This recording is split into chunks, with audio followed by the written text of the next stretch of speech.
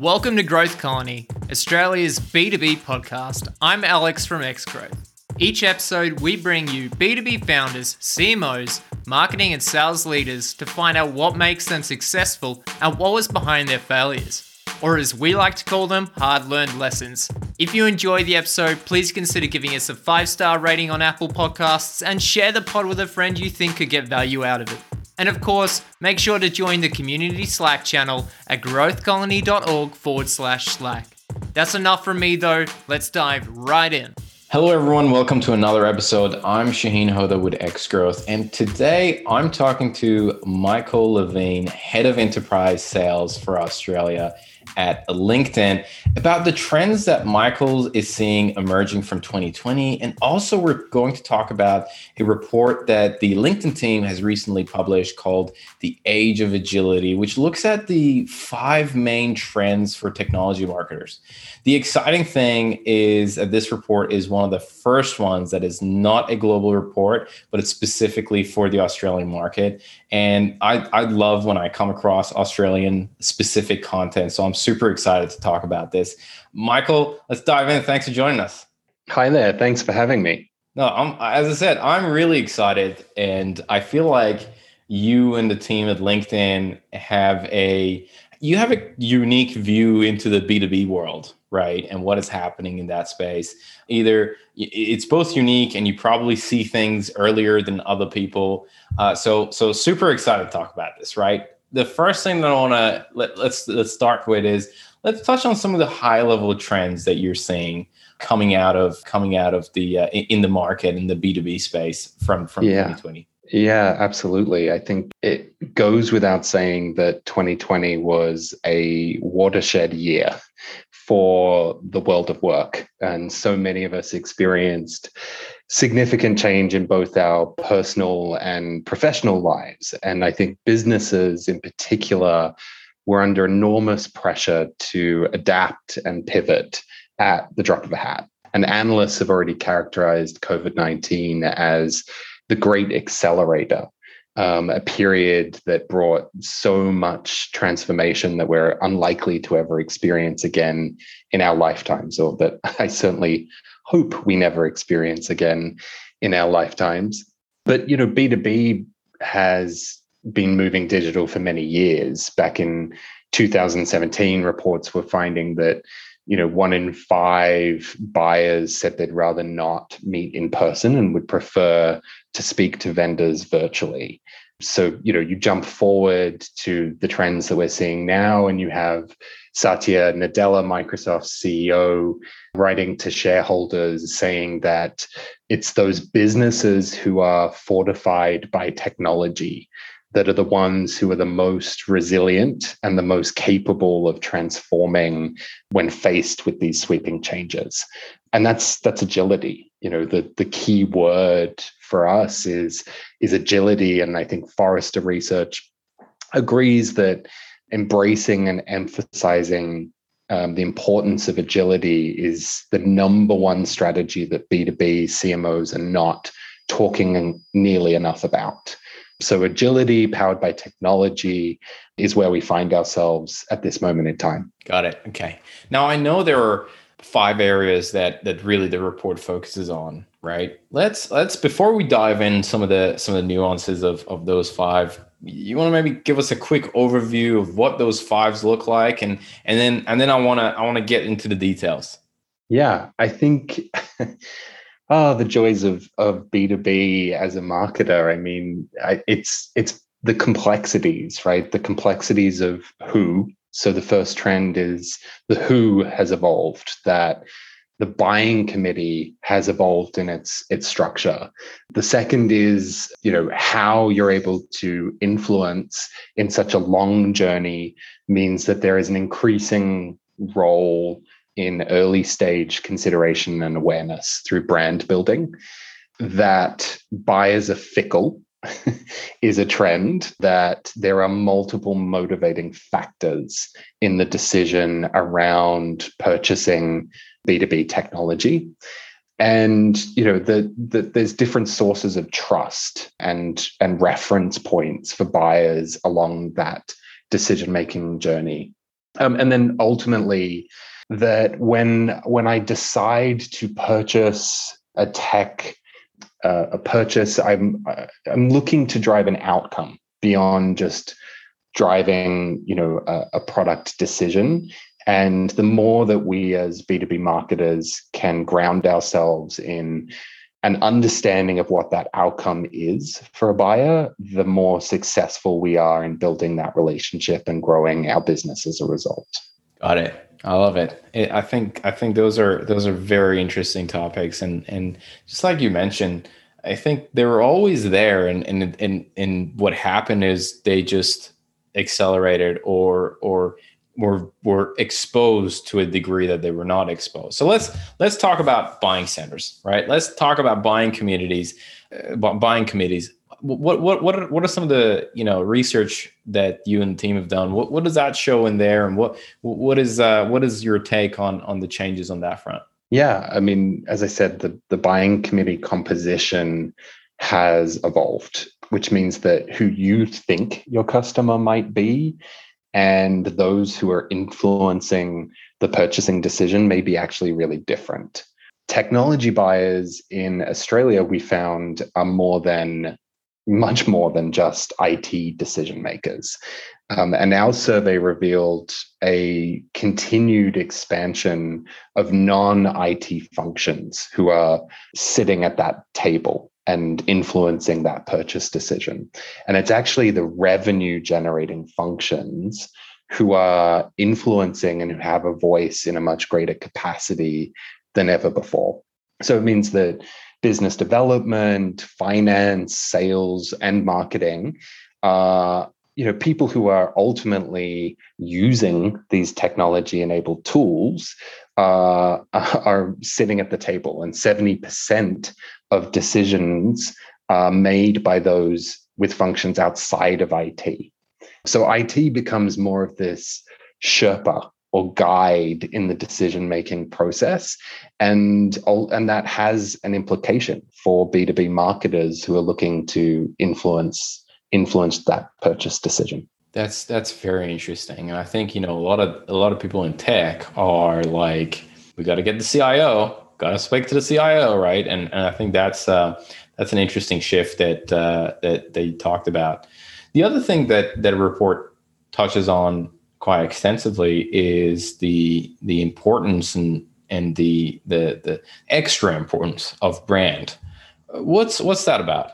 Yeah, our research, it was quite clear, and what resonated was that far more of decision makers are spending time in these active early stages in the process, meaning that awareness and memorability is what's most important. So we found that over 50% of Australian tech purchasing journeys extend well beyond 1 year.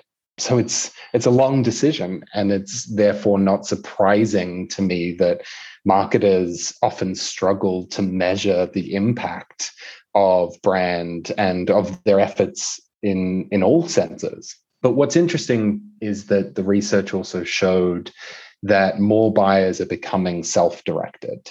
So 1 in 3 will have already conducted an independent assessment of you before they reach out. So if I'm only running a really aggressive direct response strategy, then I'm probably missing the bigger opportunity to influence decision-making, to build recognition, to create credibility at that early stage. And what we find in B2B is that the campaigns that are designed to increase your share of mind in a marketplace are the ones that are the most effective. So the more famous that they make a company, the better the business results. And it's understandable, right? You think about your own day-to-day experience. You can only retain so much content. You are seeing content from numerous sources at all points throughout the day, and marketers really need to understand that and aim for fame in order to maximize business growth.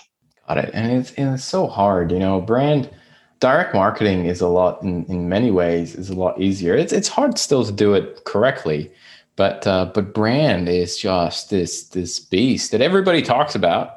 Everybody's like it's important, and there's very few people who've figured it out and have cracked the code with how to approach it. And I think the whole culture of everything has to be measurable makes it really hard because brand in so many angles, so many aspects is not measurable, right? Your attribution tools are not going to work for to say, this is what happened on this front. Yeah, sorry to interrupt. I was just going to say my team spend a lot of time connecting what can be really siloed marketing functions of, hey, I'm in a brand team, I have awareness goals, or I sit within the performance of the business, so I'm tasked with lead generation activities. And my team's role is to bring those siloed functions together and understand the impact that brand is having on demand efforts. We can actually show, how the increase in frequency and the touch points at which you're hitting a prospect across that journey, the different pieces of content that you might be serving, the brand awareness messaging or the lead nurture efforts that you might have in market, how each time you touch someone more frequently, it increases the propensity of them to become a buyer. Yeah, love it. Love it. Yeah, on that note of talking about attribution and understanding, where customers are engaging with us and the number of touch points and so on and so forth, I think another area that the report touches on is the sources of information that customers, prospects, buyers are using to kind of make decisions, those buying decisions of whether we're going forward with a prospect or not. And I think that's a really hard question, and I want to bring that up and ask you if, like, what have you and the team seen in terms of the sources of information that buyers are using to kind of make a decision on a purchase? Yeah, it's a great question. I think ultimately it comes back to trust.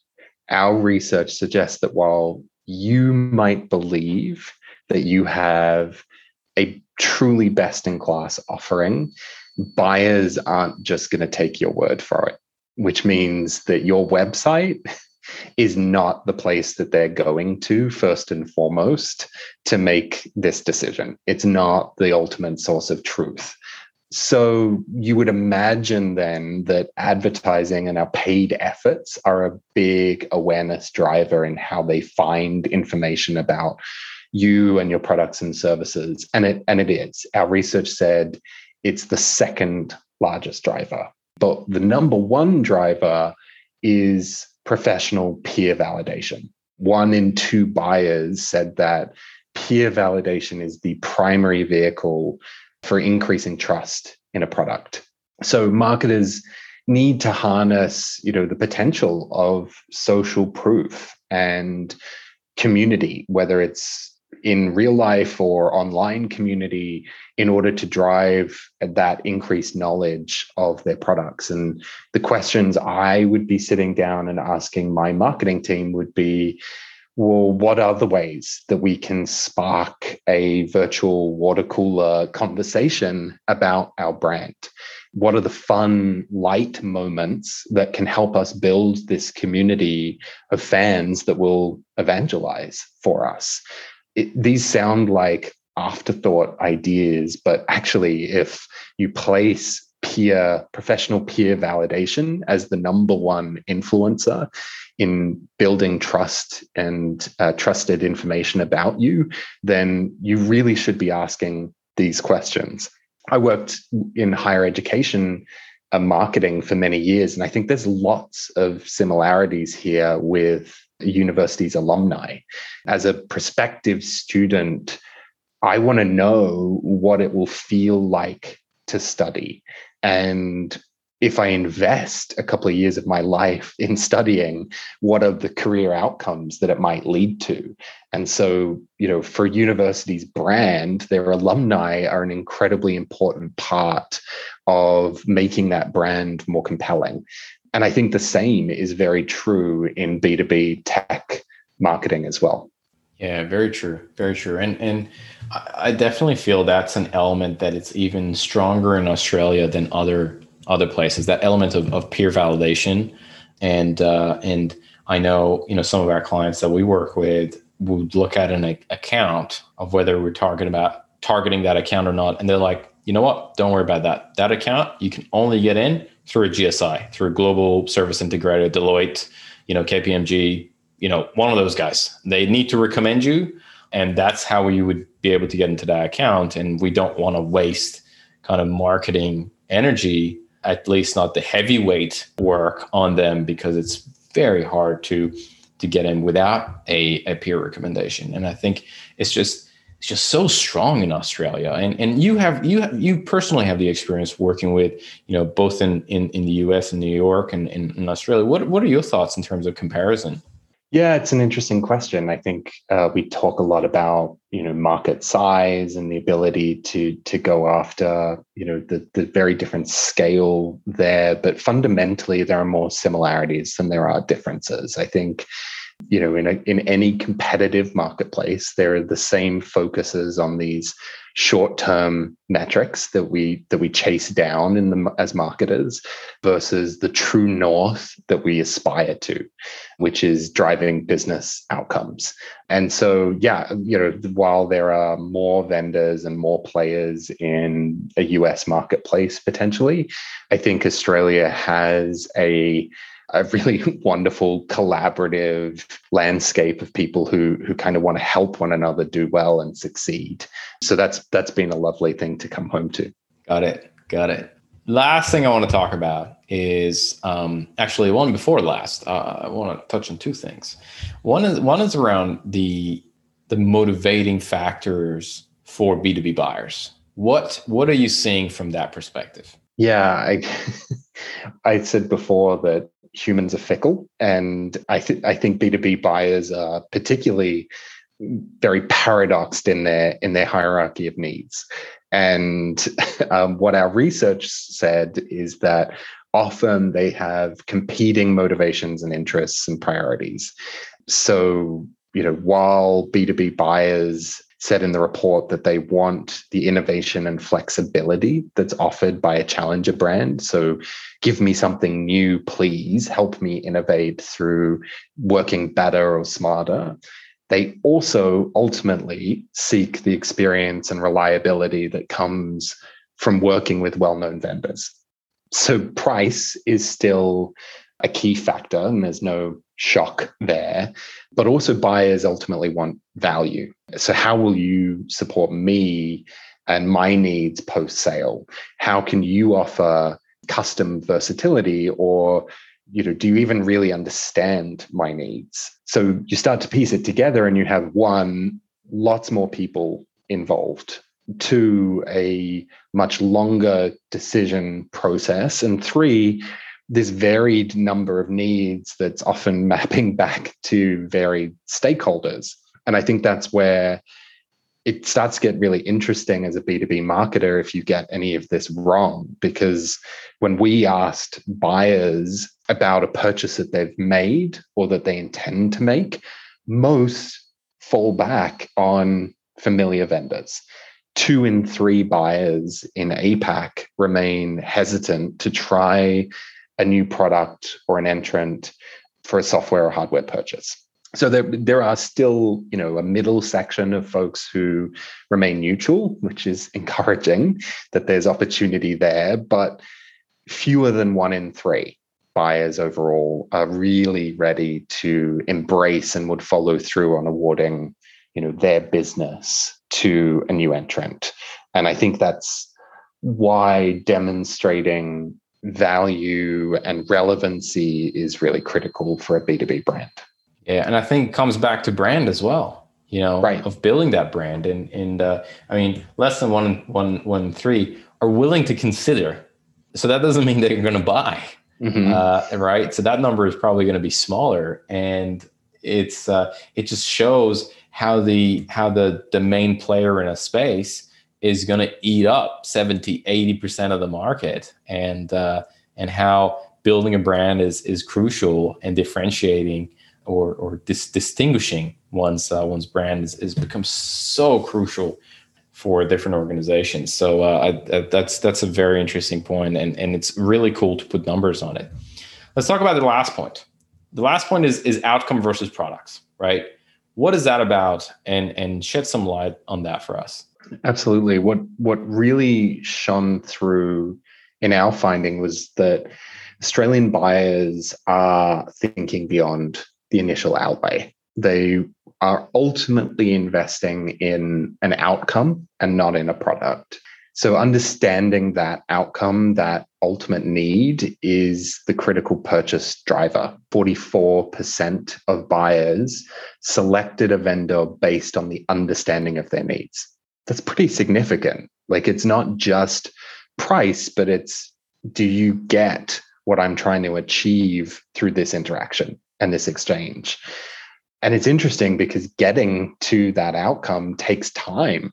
Tech implementation and renewals at enterprise companies can take nearly a year once new technology is onboarded. And that has a big impact on realizing that time to value. Ultimately, decision makers are prioritizing, post-sale support and weighing their past experiences with solutions when making these decisions. So for marketers, you have to message strong service, strong support, and demonstrate that commitment to ensuring their success right at the heart of the conversation in your brand building, in your sort of influencing and capturing at the early stages. I think, just as a last thought on that, another good idea would be to leverage an ABM strategy to help with the upsell, cross-sell piece by building visibility of your solution's business impact. So the more that you can reinforce through case studies and that value impact creation that you've achieved, the more you do that within an existing customer base, that will also help boost retention. And those are most of the questions I wanted to ask, Michael. But I have a few rapid questions I want to ask you. And before we get there, is there anything else that maybe I didn't ask or we didn't cover that you think it's important from some of the trends that you're seeing? No, I think just all I would say is the Age of Agility is a wonderful piece of research that we conduct every year and have done for a while into tech B2B purchase decision making. We have some great research and insights across all B2B that I would encourage anyone in marketing to visit our Marketing Solutions blog to check it out, because there's some really great insights there, and through our B2B Institute as well. Got it.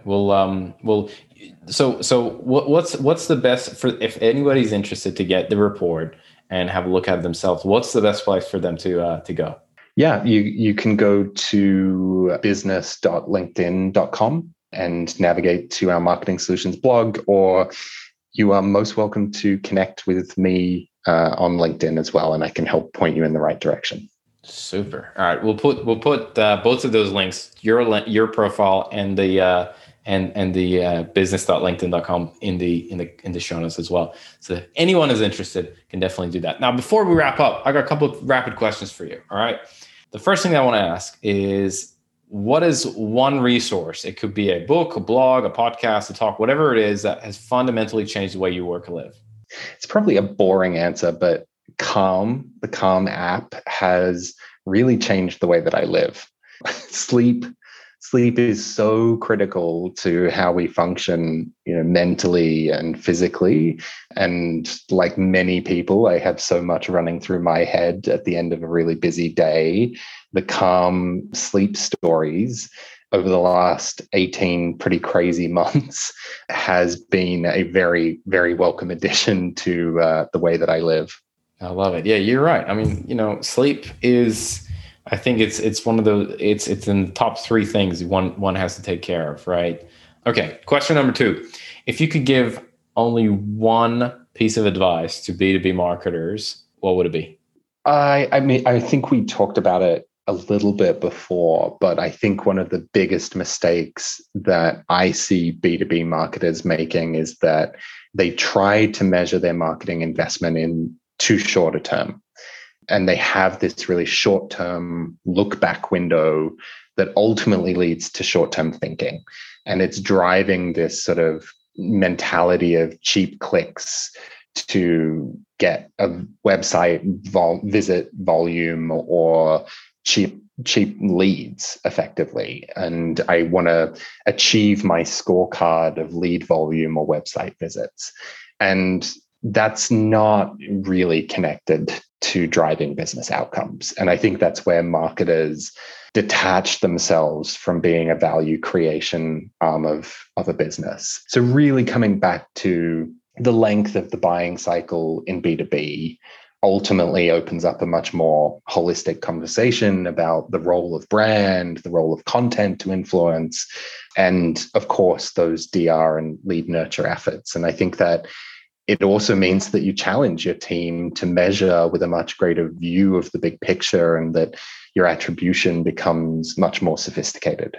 Love it. Okay, question number 3.